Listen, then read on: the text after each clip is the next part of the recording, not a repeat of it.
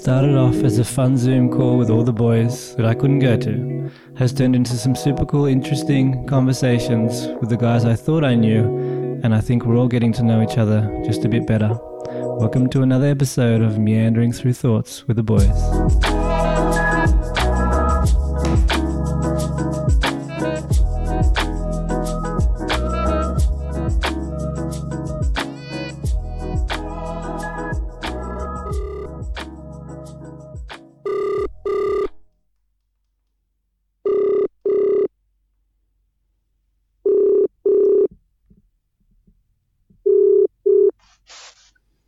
Shelb.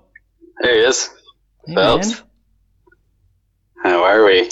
Good. Just making a few tweaks. What are you tweaking over there? Oh, good. Just doing some painting and for some extra cash. What do you mean painting? What sort of painting? Just like painting a house or an apartment. Your For apartment? Jess's. Nah, it's not mine. Just painting Jess's auntie's, or it was Jess's grandma's apartment that they rent out. Okay, cool. So just painting it for them. Yeah. Are you going wild with the colour scheme or Yeah, wild and white. wild and wild? Mass appeal.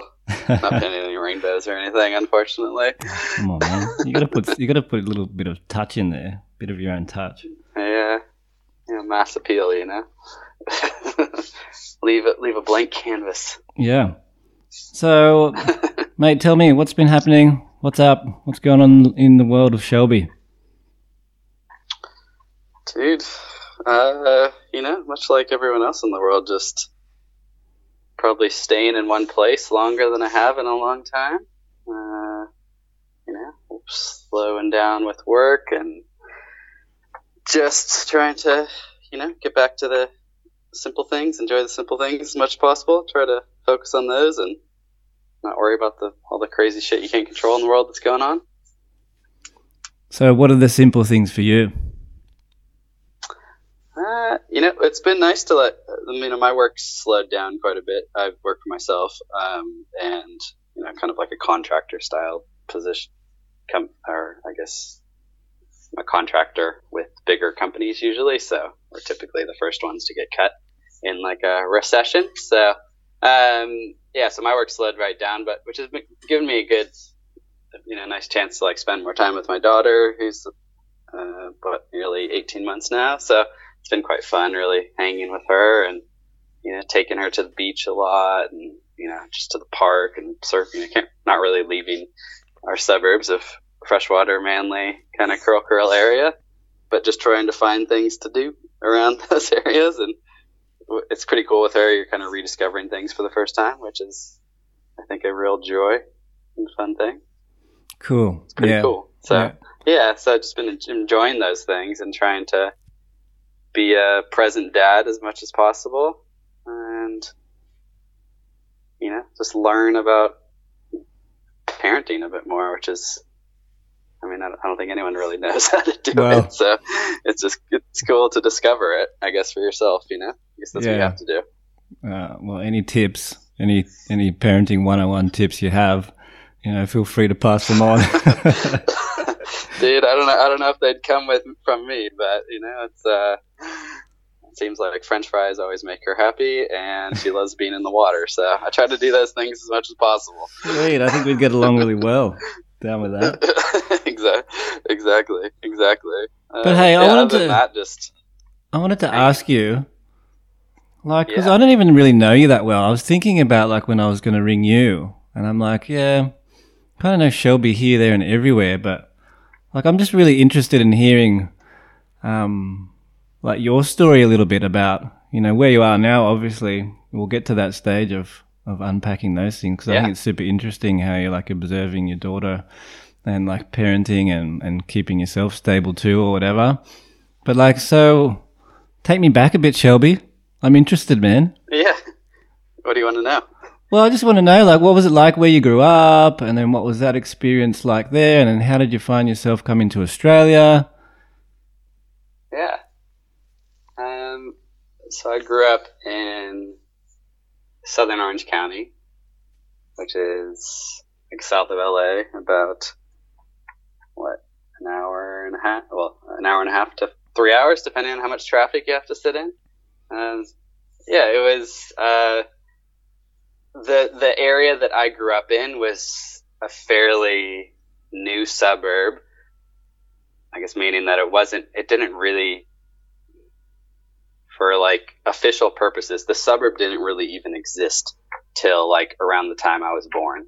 So like I grew up in a place that was like created around the same time I was, which is kind of interesting. Like everything was new, everything was kind of master planned. There was obviously areas around it that were, older and had been there for years and years, but I lived in 2 houses when I grew up. Pretty much one, like I moved into one when I was 4, so pretty much in the same house I grew up in.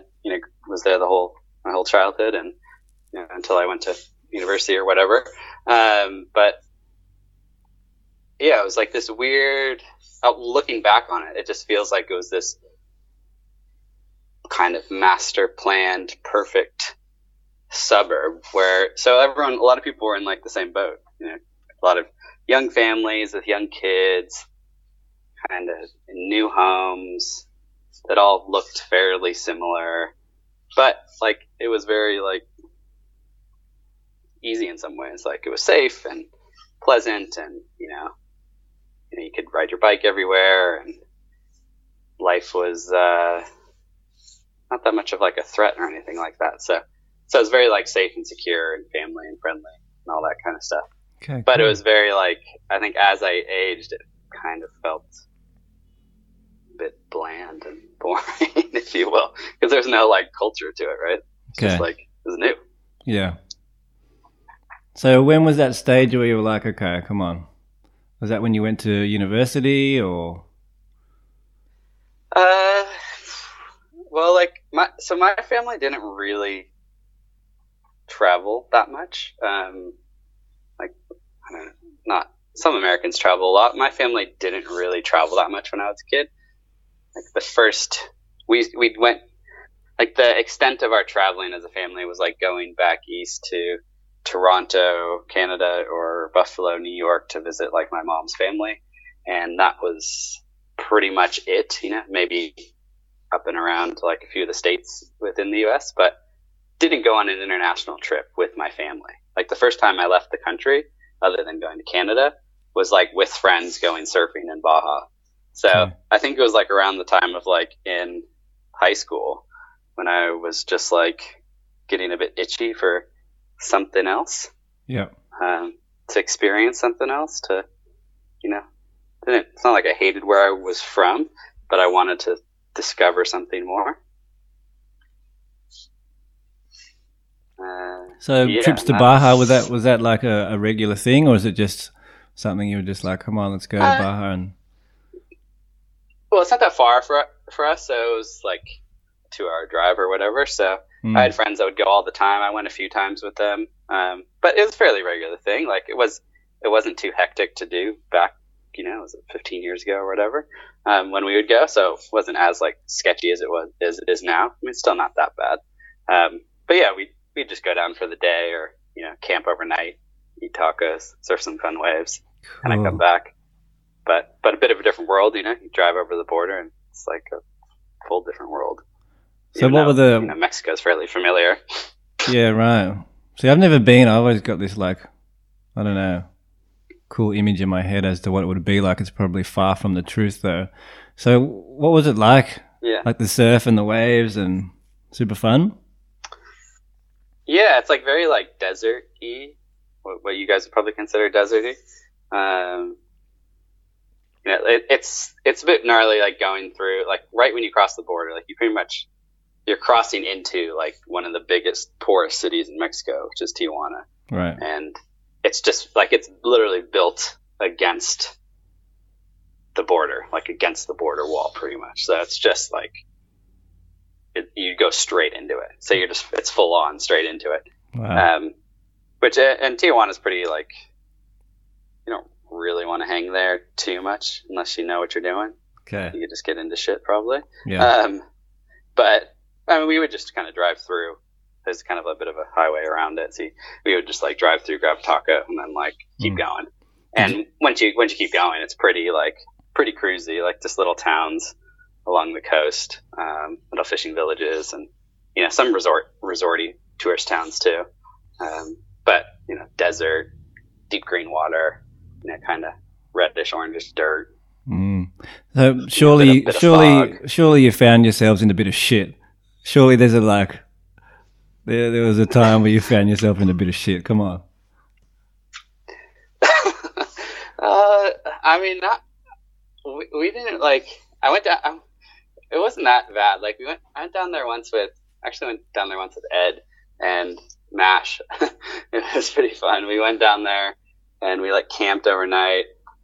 I think they got a little sketched out, driving through Tijuana, and then it's weird. There's just so many things you could do down there that you can't do in the U.S. and it's so close.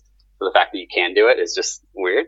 So we went down and you could buy these crazy ass fireworks, and you can't get those in the U.S. Ones that are literally would just blow stuff up or shoot into the sky and explode. Whatever. And so we did shit like that, or there's pharmacies there, and you just could buy whatever prescription drugs that you want. No prescription. So, I mean, I wasn't much into that. My friends would always go buy.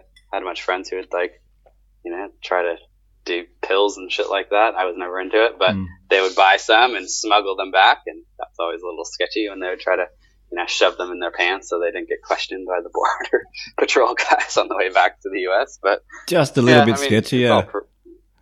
Yeah, just a little bit. I mean, probably way more sketchy doing that now than back then. Right. I think you just get a bit of a slap on the wrist back then, but yeah, now it's kind of probably wouldn't suggest doing that. But yeah, I mean, no one really wants to fuck with you down there. I think we were kids, driving shitty cars, surfing, you don't have anything. No one wants to get you in any shit. Yeah, they're not chasing you. They're not after you. You're no, you got nothing. I mean, if you're showing off, they'll try to pull you over for a bribe or something like that. But you just got to know how it works. It's probably much the same to parts of Indonesia or something like that as well. Yeah. You just got to know what motivates people.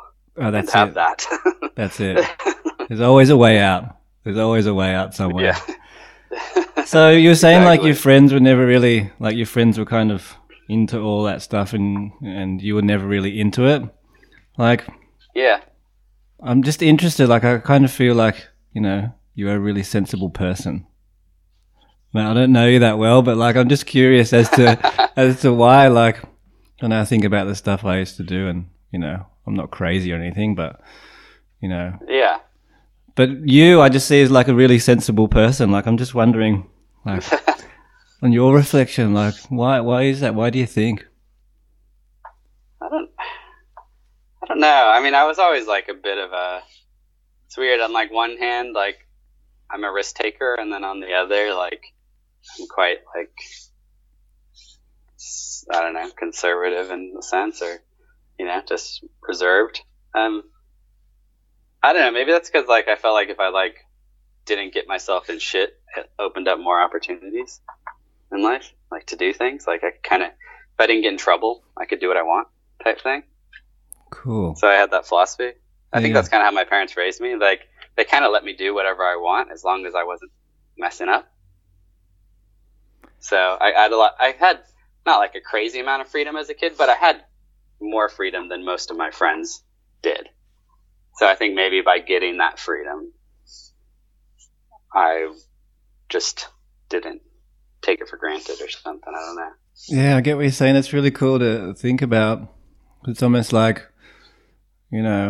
reflect on myself, and I had periods of time where I was super strict family, and that kind of, periods of time, and sometimes it wasn't so much, but just as you're talking about it, I'm I wonder why I was kind of hanging out doing the stuff I was doing was because it was kind of strict growing up, and I wasn't able to do a lot of things or have a lot of freedom. So you get to that point of, I don't know, 16, 17 or whatever, or even earlier, and you you go nuts and you get a bit carried away and you're like, oh shit. Yeah. There we go. Yeah. I'm really in the exactly. shit now. I mean, I wasn't like perfect either, but like I think I don't know. I tried to have like a good balance. Like my dad was always like a pretty good example of like he would be like, any of the boys that know my dad would probably agree. He'd be like, yeah, go for it. Like, go do what you want. But like, you knew if you really fucked up, like you'd be dead kind of thing. Like he's super chilled, but like if you like really piss him off, like he gets a bit gnarly. So right. I think I had that like in the back of my head, like, okay, like where's the line? And like, I don't want to cross that because that's going to make my life worse in some sense. But at the same time, he liked to like make me make my own mistakes. Like he'd be like, my brother had like a little go-kart thing as a kid. I was like, oh, my brother's name is Corey. It's like, Corey's going to tow me on a skateboard. And my dad's like, all right, careful. And like, he knew I was going to get speed wobbles and like eat shit. And what happened? I got speed wobbles, ate shit, and cut up all over the place. Right. And he's like, yeah, well, now you know. And my mom would be like, why'd you let them do that? And you'd just say, well, it's got to learn somehow. I think that's the hardest thing. Philosophy, I guess. Yeah, for sure. Like, so he would never really say to you, like, if you do that, this is going to happen. Or if you make that decision, then you need to think about X, Y, Z. He would never really say that to you? Not really, no. But, like, he would still, like, if I really fucked up, he would get mad. So. Yeah, you knew it, right? But he never told me what not. Yeah, but he never told me what not to do, or the outcome of that. That's super cool to hear, right? Like, because I think that is going back to what you were saying about being a good dad or even like a good person, right? It's the hardest thing to do is to kind of get out of the way and let someone do something without stepping in. So yeah, you'd be kind of feeling that on a different level now. Your daughter at 18 months and spending this intense time together, it's like you kind of want to jump in and you want to save them or you want to stop them from doing something, but the hardest thing is to actually go, you know what, okay, just you need to stop yourself, right? Yeah, you go, okay, well, do I stop her? Do I pick her up when she's sitting on the sand and the wave's coming in, or do I knock her over for a second so she realizes she needs to turn around? Like, obviously she's only 18 months. I'm not going to let anything bad happen to her, but you kind of, I don't know, I'm of the opinion you kind of have to let them learn through experiencing what could happen a little bit. Yeah. Knowing you're just like in arm's reach or, a couple of steps away, there's, it's not like they're going to get swept out, right? And if they do, you'll probably jump in and get them anyway.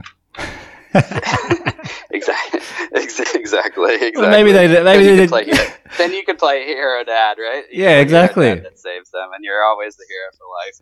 That's right. Remember that you wouldn't remember when you were young, but when you were 18 months, but in reality was that you were being a real shit in the morning time, and you got me to my tether, so I saw a wave coming, so I just let you get hammered for a while, and and then I played the hero dad.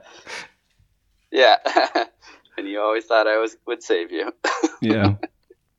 So it's true.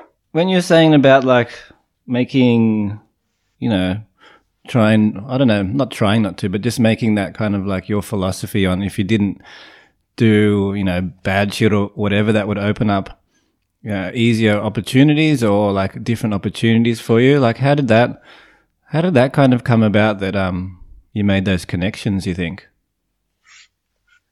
Well, at a youngish age, not youngish age, but when I was in high school, I got the opportunity to go on a couple pretty cool surf / kind of bodyboard trips with some guys that were older than me, just that I met through doing some competitions and things like that. And I don't know, I just felt like if I got good grades, wasn't an asshole, kind of helped out around the house, my parents would be like, okay, you deserve to go do this. And I don't know if that was just me being hopeful or drawing a false connection or what, but it seemed to work because I really got to do a lot of the things, like a lot of the opportunities that presented themselves to me, like when I was fairly young, like I got to do, which was cool. I guess I don't know. A lot of my friends didn't get to do similar things, and I don't know if that was why, but it was kind of my philosophy, I guess, of why I would just try to be okay. But I wasn't like a perfect person either. No, I get the principles of what you're saying. I think it's really cool. Like it's really interesting to think about. So then when you went to university, what did you do at uni? How was that? What I did was, so a lot of people in the US go away for university. They like have to, I'm not surprised. Like a lot of people have like, strict parents or like strict schooling, and it's pretty full on. And then they go away to university. There's a big culture of that. Like it's not like in Australia where a lot of people still live at home when they're at uni. Right. But I didn't do that. I originally wanted to go to art school, and I did. And I kind of took like some uni classes on the side to like get into art school, because it wasn't your typical like you go there straight out of high school type place. But like luckily I got in, and I went to this art school that was in LA. But I commuted there a few days a week, and so I went there for photography. I did that for 2 years or something like that. But then I changed my mind, I guess, like we all do when you start to figure yourself out a bit. Yeah. It was like a very art school. And I just, like, I got good grades and I was like doing well, but like, I just wasn't ready to entertain the kind of fluff that accompanies art school. There was just a lot of, I don't know, it was a big stretch. Like a lot of people's work I thought was pretty average, and there wasn't a connection between hard work and good work. Okay. It was just like if you could justify what you did, then it was good enough type thing. Yeah. And I saw a lot of people, I think, taking advantage of that. Like I personally tried to do projects that were ambitious and technically hard and, time consuming and, well researched and things like that. And then when I would see someone do a project that was like, oh, this is what I did after I woke up. This is a photo series on that. And I was like, come on, like really? Like the same amount of, I didn't see people putting in a similar amount of effort, and I was kind of disheartened by that. Yeah. And so I switched to another uni that was a little more commercially focused, business focused, I guess, and did a commercial arts degree there. So it was like a bit less art, but more like, this is how you apply it. And like yes, you need to be good at the creative side of things, but there's also like a business side of it too that you should understand. Okay. So like a project-based kind of marketing type thing, or? Yeah, it was like an advertising and film degree. So like you learned a lot of the technical stuff, but you like learned how to connect it to like a commercial purpose rather than just like an artistic purpose, which is the artistic purpose is usually just your reasoning for doing it. Whereas like this was more focused on like commercial arts. It's like advertising, marketing world, I guess, if you will. Yeah. So you went from like a super, I don't know, what would you say, like narrow focus to a really broad perspective, but pretty much applying the same things that you've been doing.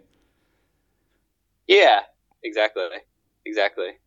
So, I mean, I think experiencing both was in the end good for me, because a lot of the people that I work with either had one or the other. So, and I think it's good to have a bit of that balance.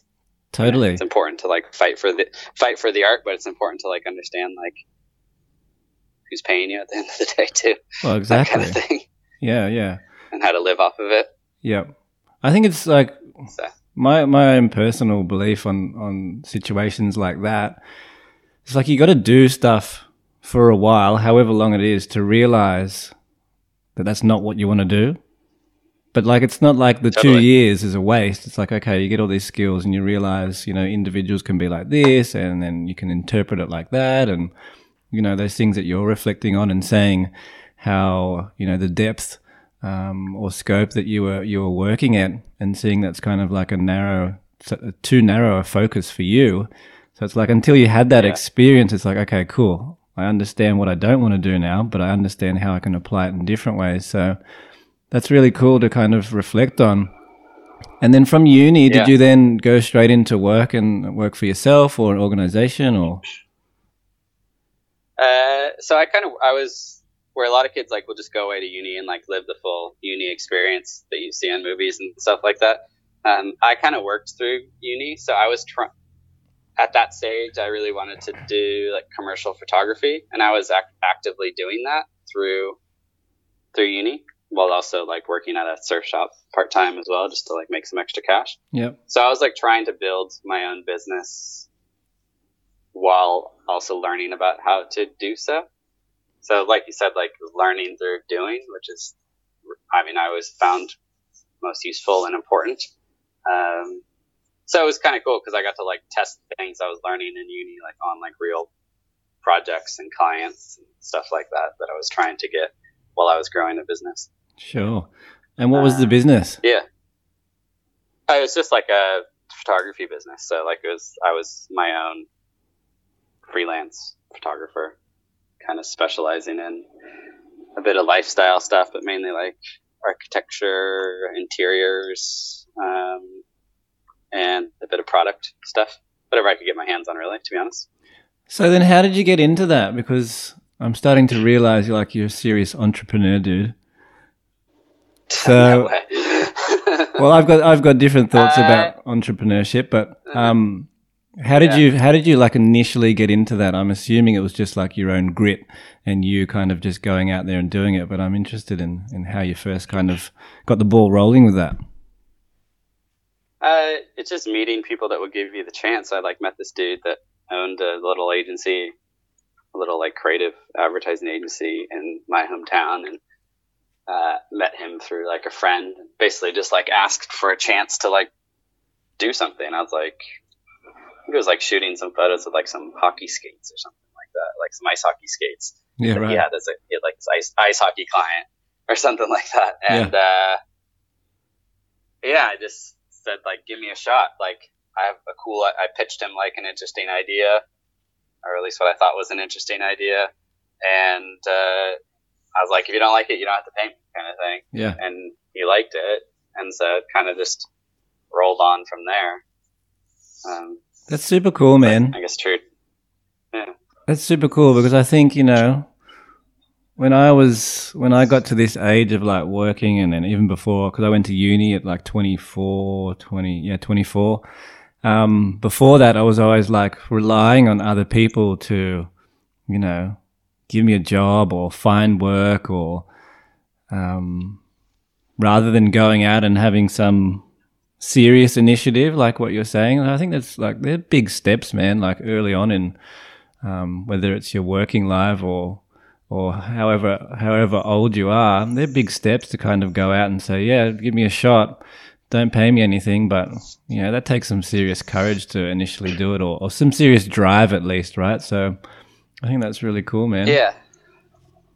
Thanks. Yeah, I guess if like reflecting back to as a kid, like I always liked like trying things and making things and experimenting, like just the kind of person I am. Like I like to just, I don't know, like I enjoy trying to do stuff, like rather than just research it. Yep. Some people like get stuck in research. I like to just like attempt a bit more. And I don't know, I guess it's just part of how I grew up or what I like to do. Yeah, well, I guess it's just you, right? Yeah. That's just you kind of having a good understanding of yourself and how you operate, how you work, how you see opportunities or how you make connections, and just kind of, from an outside perspective, like an unwillingness just to kind of accept things as they are. It's like you got to go out, you got to, it's not only initiative, but it's also drive and like your aspirations as to what you want to do and how you kind of work best creatively and inspirationally. So that's my thoughts on it anyway. Yeah. Because you're still kind of doing that, right? I agree. Yeah. And, so now I just do that, like, I guess long story short, like I spent years doing the photography stuff, and then eventually I wanted to get into so in advertising, there's someone who like thinks of the ideas that the photographer, whoever, like ends up making. And so I wanted to like think of those ideas. Mm-hmm. So I got into like the advertising world, and I did that for quite a while actually. And, ultimately like craved freedom again, I guess.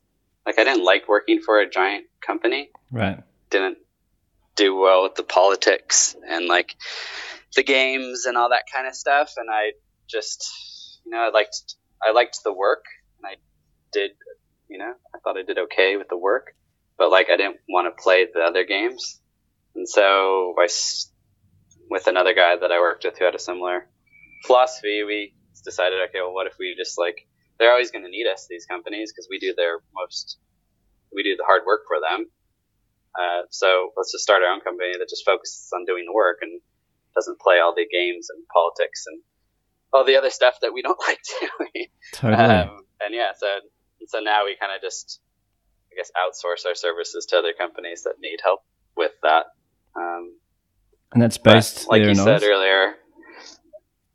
Like you said earlier, I think I'm kind of nearing one of those stages of like having tried it for a while now. It's not totally fulfilling and exactly what I want to be doing. Yeah, I got you. Interesting journey to go through, Yeah. And you know what it is? This is what's so interesting in just having conversations with all the boys and, just so many conversations I'm having outside of this over here in Bali and even a few touch base international people and what they're going through. And it's like, it is what it is for you. Some people really want to just have that steady sailing ship, and there's nothing wrong with that. No. But what I find is what's wrong is if, you've come to this stage and you're like, kind of getting bored, I'm getting a bit antsy, like I need to move, I need to change, I need to do something else. I think that's the point of where you go, are you really, because you realize you're the type of person that needs to change, that needs to adapt. Take away all this coronavirus stuff anyway, regardless of that. It's like you come across these cycles in your life where you come into an organization, you're doing the creative work, you realize the politics actually just weighs you down. It's actually time wasting, and all these meetings and stuff is just not productive. So you make a decision to kind of go out and just do the creative work and just be free of all that stuff. But then again, you come across to a time where you're like, well, okay, I'm kind of doing it, it's happening, but something else is kind of speaking to me. I need to kind of reinvent myself again. Like, here we go. Here comes the cycle again, right? Exactly. It's like, to me, I think the coronavirus stuff has been the catalyst for change for me. It's sure, I was making all right money for a little while, and I had pretty good freedom and pretty good work-life balance, like working from, I work from home pretty much most of the time and make my own schedule, and I could work at night if I want to or whatever. But now that work is sort of dried up, not totally, but a lot of it, kind of like, I don't even, and now I'm fighting for some to get some because, kind of have to hustle these days. Yeah. I'm kind of I don't even really like it that much. Like, what am I doing? What is is this really what I want to be doing for the next however many years? I don't think so. So, and I think it took stopping to realize that. Yes, for sure. It just compounds everything, doesn't it? So, what are your initial thoughts? Or are you kind of still sitting in that phase of uncertainty and just kind of feeling it out?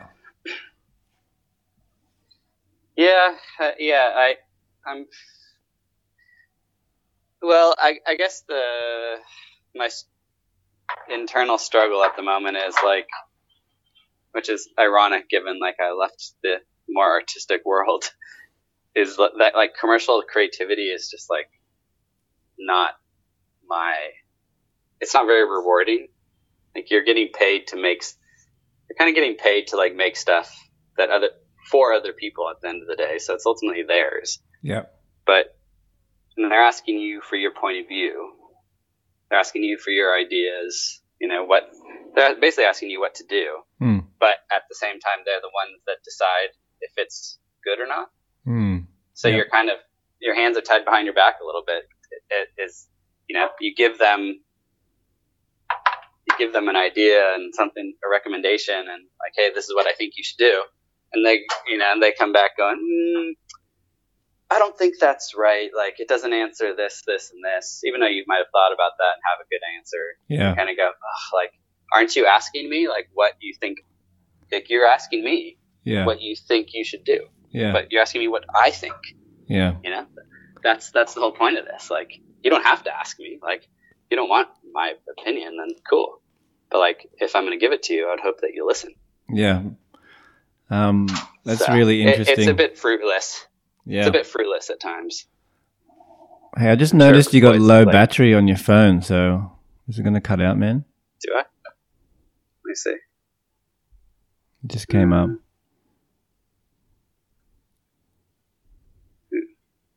Maybe I'll... Do you want to switch to audio? Yeah, let's switch to audio. Okay. Fix that. All right. Just turn your video off then. Yeah, turn it off. Does that work? Yeah, cool. Cool. So I think that's really interesting though, because I mean, you look at the psychology behind that and you see people that are either overworked or even not qualified to, or don't have the, creative capacity to come up with initial ideas. So you need starters, like people like yourself, to come up with it.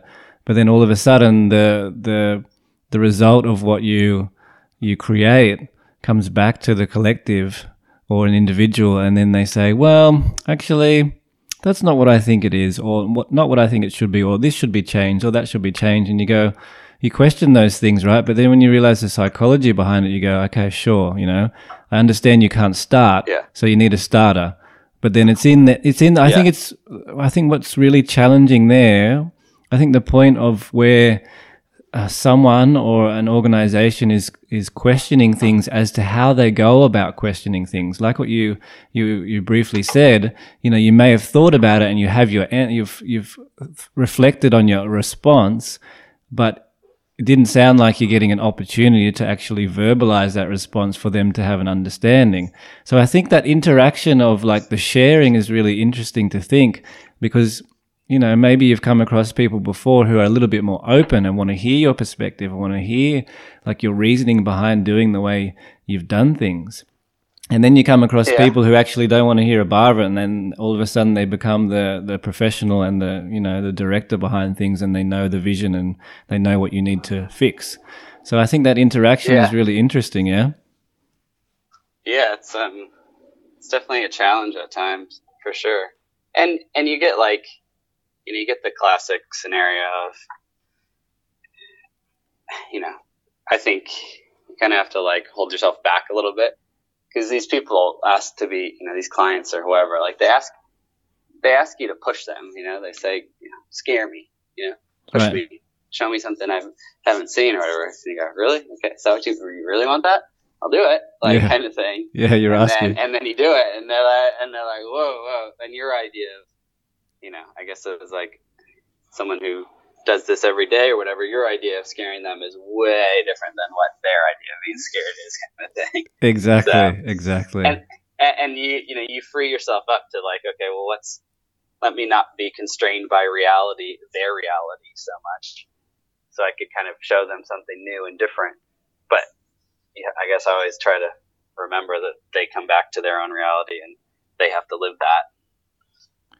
And I guess you're dealing with multiple different kind of companies, businesses. Yeah, like all over the world, all over sizes, types, industries, and you have some people that are really good and know their job, and you have some people that kind of outsource their part of the job to you. even though it's not your job to do that part. That makes sense. Yeah, I get you. They don't want to do the work, right? Like they try. Yeah, exactly. I mean, I think why I got out of the industry to start with is like a lot of people don't want to do the work to get it there. And like, it's not just like me, like, it's not just my job to get to the work and do a good job at it. Like, there's a lot of people that have to do their job well to make whatever it is good. Yeah, totally.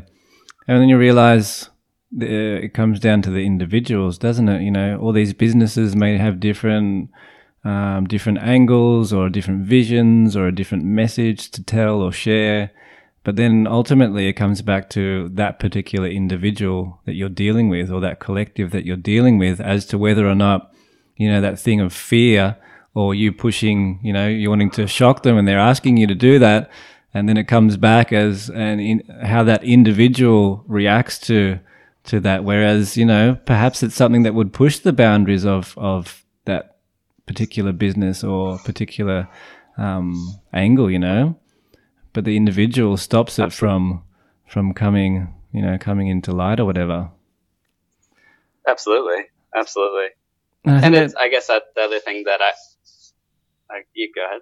I think that just gets frustrating, right? Like I can feel it in myself as to how frustrating that must get when you have free reign almost, but then it comes back and then it's like, okay, well, I don't actually know where I stand anymore. And, you know, do you actually want me to do it anymore? Or is this still happening? And you're confusing me now. You're saying one thing and I've acted upon that. And now you're kind of backtracking again. So you realize that, totally. I don't know, you realize that confusion that you kind of feel is not actually yours. It's them being confused as to what they really want from you because they haven't thought about it, right? Exactly. Yeah, that's exactly it. They haven't put enough thought into what they want or need or, you know, desire or whatever it is. And they outsource the problem to you. Even they're part of the problem. But unless they figure that out on their own, you can't really solve it for them. So, I mean, you obviously love what you do and you're obviously epic at what you do. So, you know, what would your ideal be behind moving forward with this? I mean, I don't know if I love it anymore. That's the thing that I'm just grappling with. It's like, what do you mean by it? Like the domain. What do you mean by it? Like everything or just certain parts of it? Well, like at the end of the day, like I work in advertising, which I don't like. Does anyone really like advertising? Like it's, you know, it's not something that really. I guess it can, but like it doesn't really add that much good to the world. It doesn't do that much good. It's not very. I don't know. Like to me, I feel like when I get most frustrated, I'm like, oh, like why am I even like I'm getting all up. I have to check myself. I'm like I'm getting upset about advertising. Like who really gives a shit about advertising? Nobody. So. Oh well, I don't know. I think that's like I have a different perspective, right? Because I'm not in it.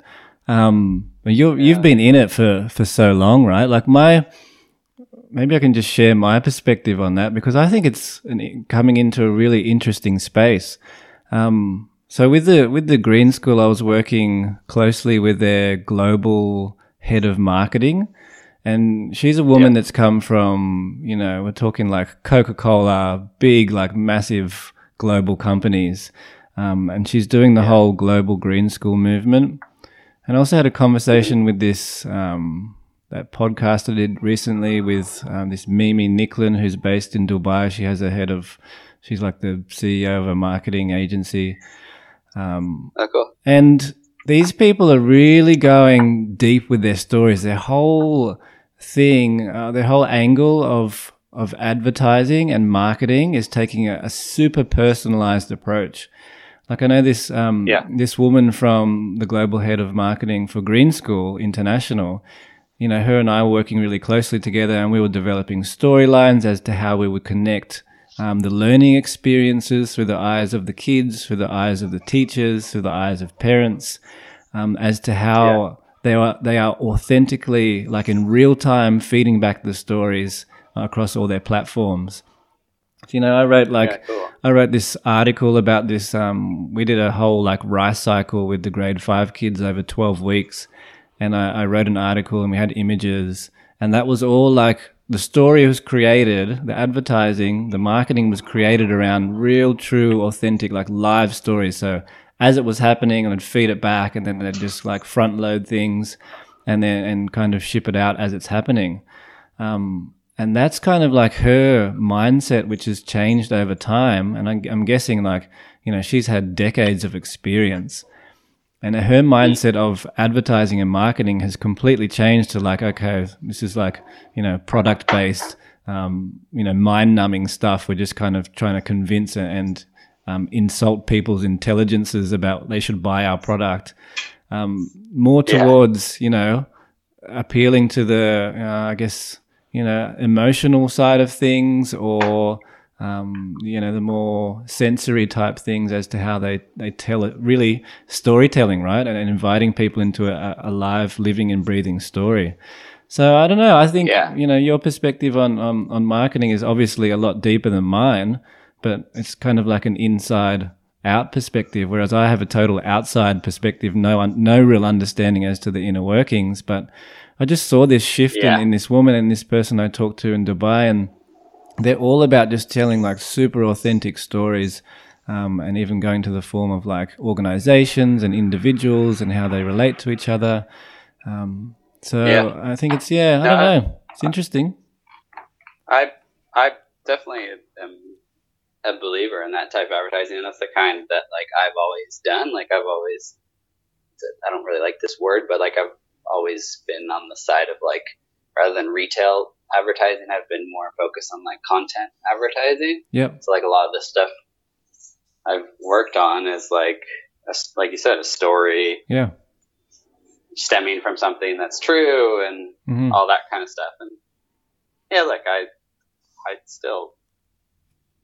like the story side of it for sure. I guess what I don't like anymore is the battle to get there. You know, I guess I'm a bit drained of the battle to get to those stories. Whereas I'd rather, I don't know, maybe it's taking me back more to like the photography and film world that I was interested in, or what. But like, I want to get back to the story more. You know, I don't want to be fighting with someone about why it's right as much as I want to be telling it. Yeah. Yeah. Or cool. helping tell it. Cool. So it's kind of like that's what I'm trying to figure out. Yeah.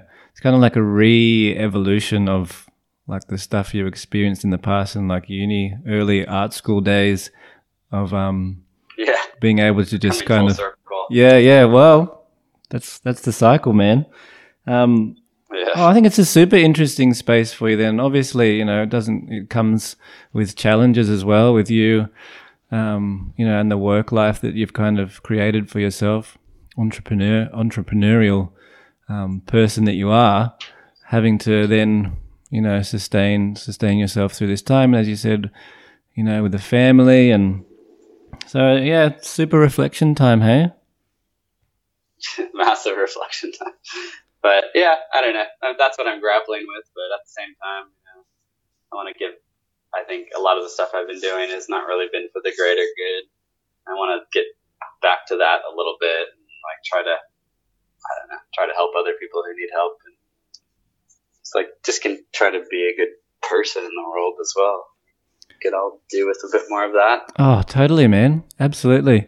Have you talked to Ed and Hato about like what they've been thinking about recently? I'm just kind of throwing it out there, but I don't even know if they've thought any more about it. But it's interesting in the conversations. You know, we had Hato's podcast, which I'm going to say it again, massive letdown. This guy was so reserved. God, are you kidding me? I'm like, he was so reserved. I don't even know if it was him. I have to remember if I video called him, and I'm pretty sure I called someone else called Hayden Smith, because it wasn't the Hato we know. Anyway, just putting that in there, Hato. Shout out. Around two. Yeah, shout out to Hato. Shout out to Hayden Smith. God, it brings this guy. Anyway, enough about him. Why was I saying that? I was saying that because I talked to him after it. I talked to him after his phone call, and he was kind of reflecting on how boring he was. And I'm really laying it on thick, eh? It's so good. You can slander people and they're not even here, and you can laugh about it and they can't do anything about it. They're just going to listen to it and just go like, oh, I can't say anything. I can't defend myself. Okay, awesome. Focus. He was saying how he was talking to Ed. He just had a conversation with Ed, and I think, everyone is obviously in a similar space. Not the same space, but a similar space of, like, I guess, introspection. And he was like, I don't know, we just feel like, we could do something. And now I'm talking to you, and I'm like, man, I'm having a better understanding as to what you do, because this is also part of this process that I'm like grateful for, is that, I can have this conversation with you and I actually have a better understanding as to who you are. Whereas before, it's just kind of like catch up every now and then, maybe go for a surf, maybe go on a trip together, but never really had time to actually hear and share, in this depth, 50 minutes we've been going, and I've learnt more about you in 50 minutes than however many years when we first kind of met each other. That's just crazy, man. Classic dude relationships. Yeah, well, that's it. And you know what I actually did last night? I actually made a little podcast intro, which I'm going to put on Sammy's one when I put it out. And that would already be out once this one goes out. And I don't know, just to make it a bit more fun,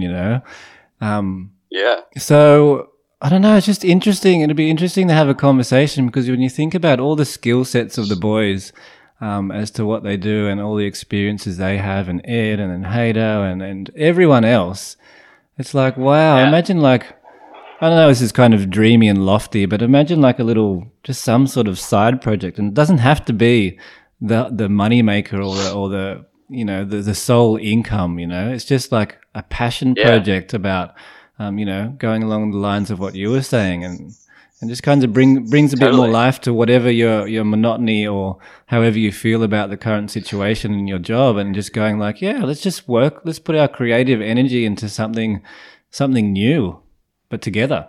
Yeah. Oh, I'm so for that. It's like, I mean, I sometimes regret that we did it at such a young age, but like Ed and Pitsy and myself, when we were like 19 or whatever, we tried to do that. Jet lag. Jet lag. And like that was that was sick. And like if only we knew what we knew now when we were doing that, like we would have, like I'm stoked we did it, but I'm like, fuck, if we did that now, like we could have been so much more successful at it. Okay, there's something happening now, okay? This is what's been happening recently, that the if you use, when you say, if only we did that now, it's like, well, when I teach the kids in grade 5, they go into what if land. I call it what if land. They go, what if, hey Pete, what if we did this, and what if that happens, and what if this happens? I'm like, let's go to what if land. Let's just put it out there, and like, let's talk for half an hour about the what ifs.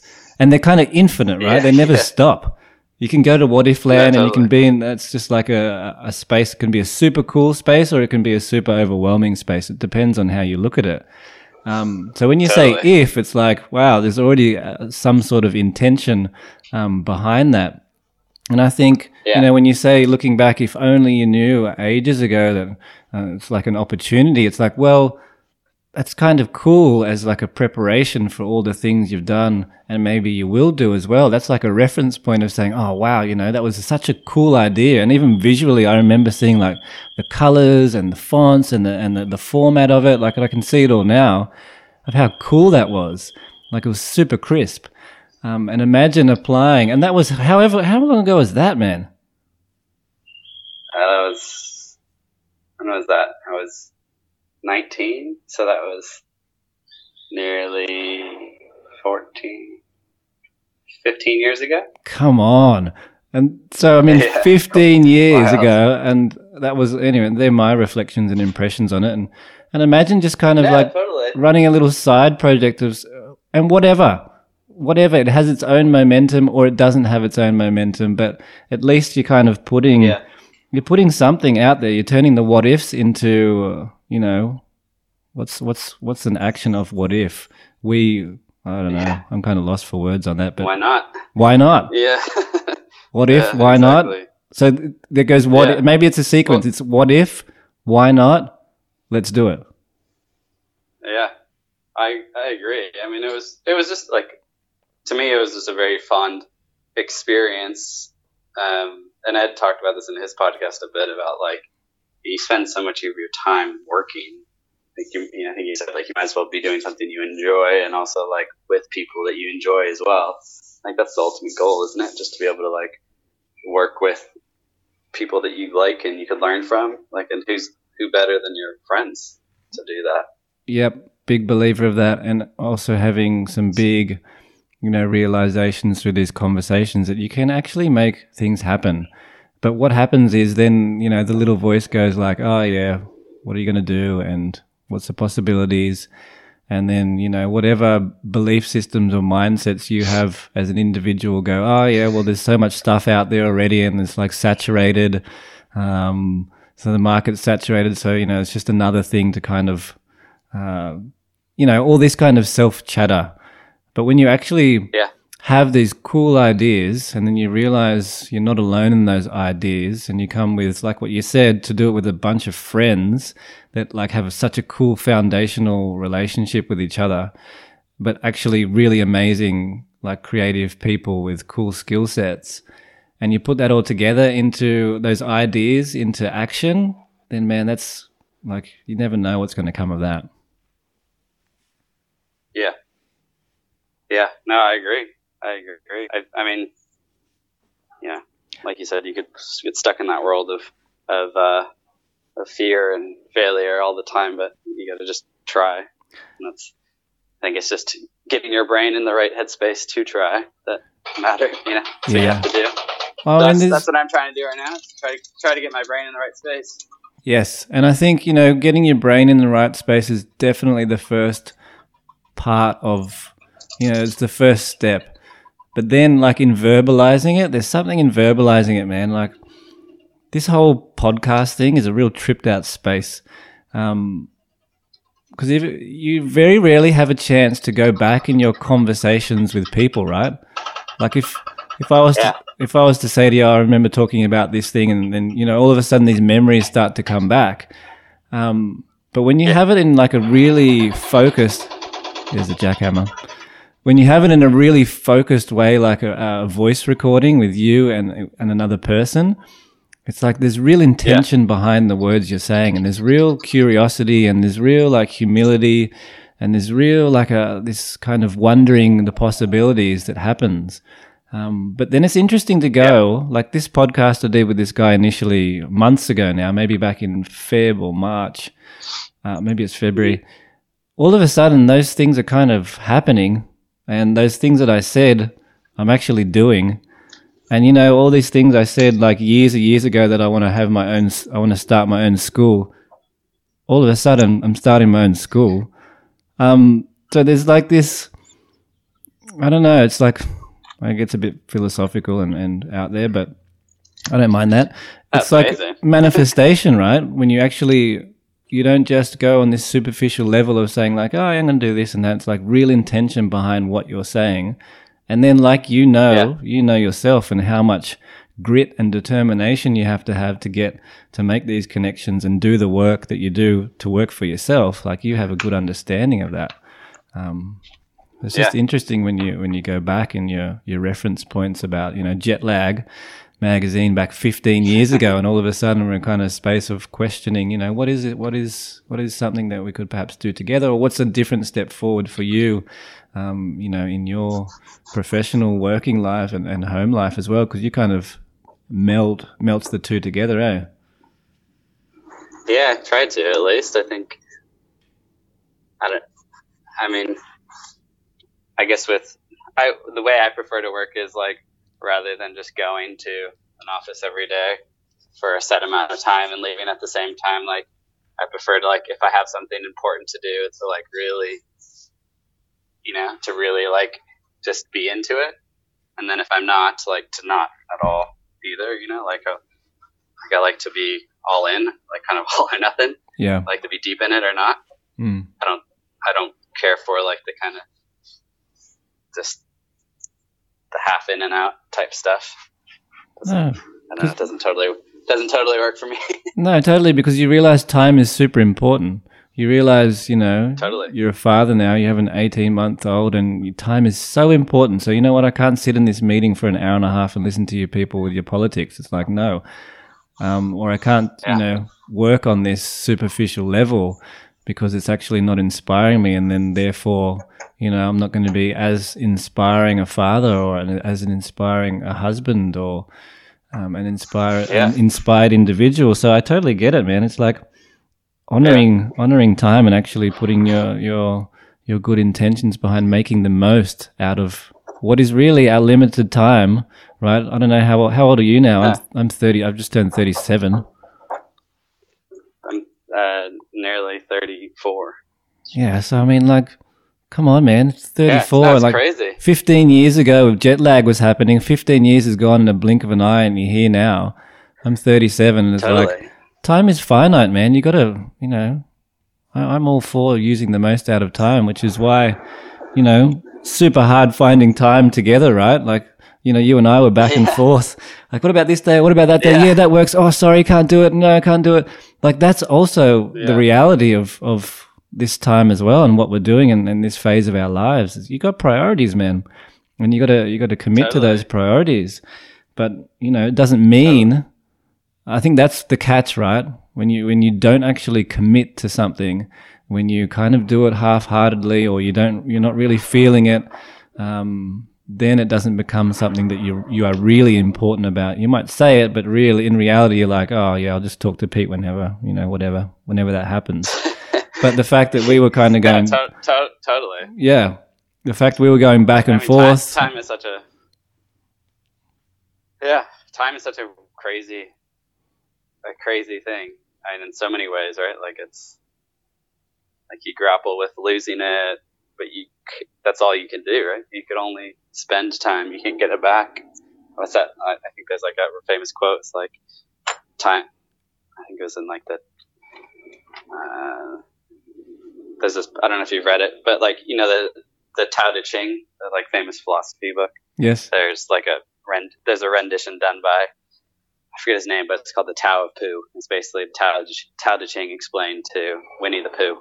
Okay. And they talk about like how, so he's basically dumbing it down for Winnie the Pooh. Yeah. And he talks about how like time is only something you can't save time. You can only spend it. Yes. Yeah. But you have to spend it wisely, type thing. So yeah. It's a crazy thing, and I think it's weird. Like, becoming a father, you don't realize, like, I always talk to friends about, like, what did we do before we had kids? Like, we had so much free time on our hands. Like, it's crazy. It is but crazy. You can still adjust your life. Still adjust your life to, like, do the things that you want and achieve the things you want as well, even though you do have kids. It's a weird space, right? It really is a strange space, isn't it? Because I remember asking that question a lot of the time. What did you used to do with time? Seriously, and like, yeah, it's such an interesting thing to think about. But it's also like you can only spend a finite amount of time thinking about it, and all of a sudden it's gone. So it's like, okay, thinking's one thing, and then acting is like the next. So let's just go. And nothing's going to be perfect, and there's going to be things happen and change and hardships and maybe bad decisions or whatever, but it's like, okay, then shift your focus and then move on. It's only your mindset, right? It's your mindset as if something's hard or difficult or whatever. Oh man, I totally believe that. Like, I did that paddle race thing a few years ago. Yeah. Last 2 years ago in Hawaii or whatever. Like, your mind could tell you all sorts of crazy shit, and also allow you to do all sorts of crazy shit. Yeah. That first time I did that race, like, the mental battles that I went through with myself, that was like an enlightening experience.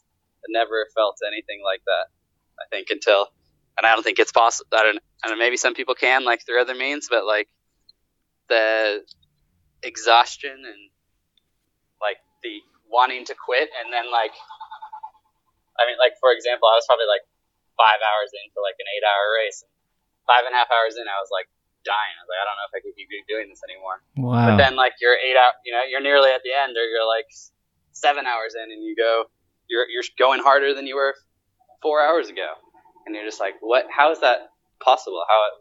How can your body and mind be so ready to quit, but then 4 hours later you're going harder and you feel better? Like, you get through these, I don't know, like, you climb through these barriers or walls in your mind, and like, you literally have to tell yourself over and over and over again to just like, no, you're not quitting. Like you're fine. You're good. And then your body responds to that. It's really crazy what your mind's capable of doing to your body. That's such a cool reflection, man. That's really awesome. And then you realize when you push through these. Now, I've never experienced physical pain like you have experienced by the sounds of it. But we all have in different ways. Well, yeah, exactly. But even like psychologically, right? Take away the physical for a moment, but psychologically, it's like once you push through those barriers, like once you prove to your own mind that you've pushed through that, like what you said in reflecting that, 5.5 hours you wanted to quit, 7 hours you're pushing harder than what you were a few hours ago. It's like, how can that physically be possible, even physiologically be possible, right? But anyway, you did, and you did it, and you realize then, I don't know, I feel like they're like thresholds, right? You say they're barriers, and it's kind of the same thing, but you're pulling away these thresholds, and then in your everyday life, for me personally, it's like you can't actually go back to how that was before. You can't actually go back to the first barrier and go, oh, I wish I didn't even do the Molokai. I wish I didn't even do it. It's like, no way. You would never give up that experience, and therefore your whole reality, because this is also the big thing that's been coming up in conversations too, your reality and what is your reality. It's like your reality has actually changed. It's a different reality to what you had before you even got on that board and paddled out, right? Yeah. Or it's maybe just I don't necessarily think it's like a different reality. I think it's just I'm a big fan of like presence and like trying to achieve that at least. Like no one's perfect, but you like, it's almost like a meditative state where you're like, that's the first time I think in my life where I truly, truly felt like no thought about anything other than exactly what I was doing in that moment. And it took pushing my body to like that really extreme limit to like experience and feel that. And it's wild. It's a really almost confronting experience to do that. And some people do it through like meditating. I know like, some people do it. People do it all different ways. But man, it's like being able to like be in your 100% reality of like what you are doing right then and there is like very confronting. Yeah, and I mean that's what I mean about a different reality. Like you realize you have a different, like it's a different presence of your own self, right? Because it's only you and the board. It's like, man, it's only you. You're only there with you and your mind or whatever self-talk or whatever physical pain you're feeling. But it's like you realize that, following that, then you have this reflection, I feel, that, the reality that you have, yes, it hasn't changed, but your mind has changed somewhat, or you've found like a different part of being able to be fully present with your daughter, or being fully present in any decision you make, or any relationship that you have. That's kind of my perception on the reality not being the same as it was before. Yeah, it's true. I agree. It's like it's a weird thing. Like there's no like in those moments, like in that channel, there's no like people say like, oh, you'll think of all, like you'll get strength out of all the training you've done, or you'll get you think about the finish, like think about the feeling of crossing the finish, how good that feels. No, all that's a bunch of BS. Like the only thing you could think about is just like.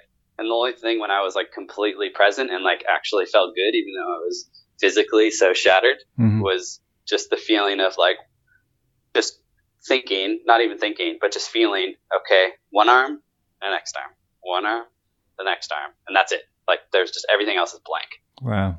And that was a weird realization, I guess. Oh, but man, cool. That's super cool. That's like super inspirational and also just epic. Like I don't know, my mind's going to a lot of different places now, but that's really, really cool, man. Oh, it's good to hear your mind's going to different places. Oh, well, my mind goes everywhere now. I mean, that's what that's what life's about, there. Like experiences that push your mind to new places that's never been before, right? Like, what else is worth living for? You can't do that. Exactly. And if you take it back to how we started the conversation and talking about your own dad, and it was like, okay, you need to go and experience the world how you experience the world.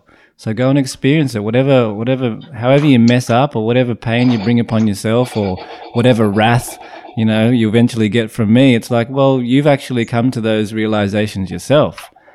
And then when you have, these experiences that you're sharing now and you apply that to your family life or as a father, it's like, wow, how grateful to have all of these experiences to then have a different realization as to, your perception on reality for the benefit of, of your family as well. Yeah. I mean, that's really an important thing. Weird thing. Totally is. It's the mind is a wild thing at the end of the day. Cool. Man, that's such a cool story to kind of finish up on. I'm just going to look out the window for a while and just imagine you paddling in the channel. And that's so cool, man.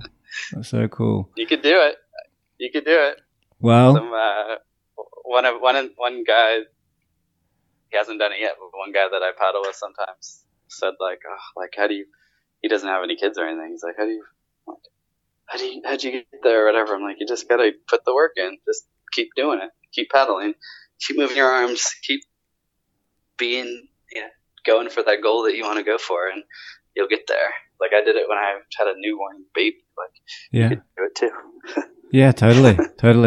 And I even think that's such a good example of, I mentioned this, I think, in Ed's podcast, of this quote from Aristotle, the philosopher, the first principle of things.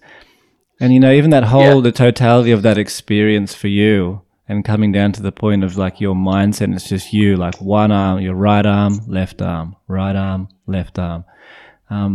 That's that's almost like an analogy for, these decisions that you have to make as to where you are in your life, in your professional life, and what you're questioning in yourself. It's like, okay, unless you're fully present and feeling it from a really deep level as to what you're going to do next, then your mind just kind of takes over and says, okay, finish up at 5.5, that's enough.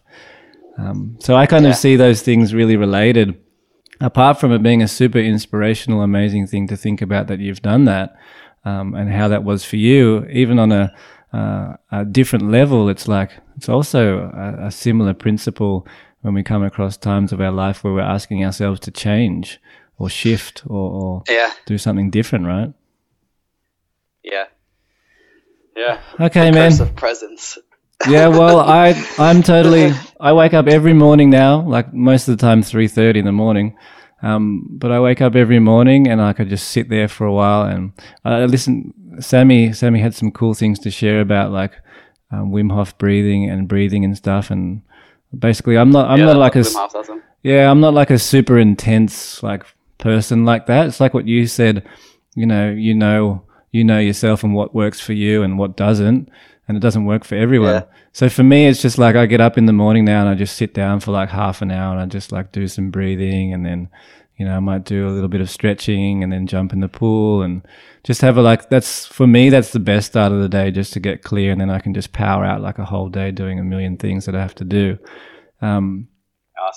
But yeah, it's just super cool. So important. I'm super grateful for the present, man. To be fully present in this conversation with you. I'm super grateful for that. So yeah, these are great, dude. I think keep them up.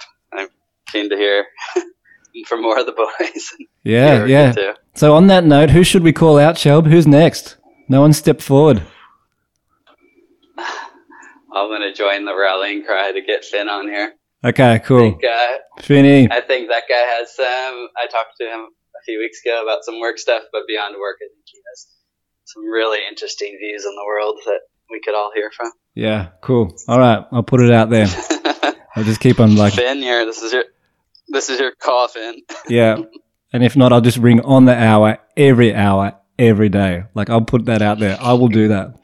I'm not scared to do that. All right, Shel. Exactly. Enjoy your painting, brother. Have a good rest of your day. Super grateful for the conversation, man. No, me too. Thanks for having me. Yeah, okay. I'll talk to you soon, brother. See you, bro. Bye.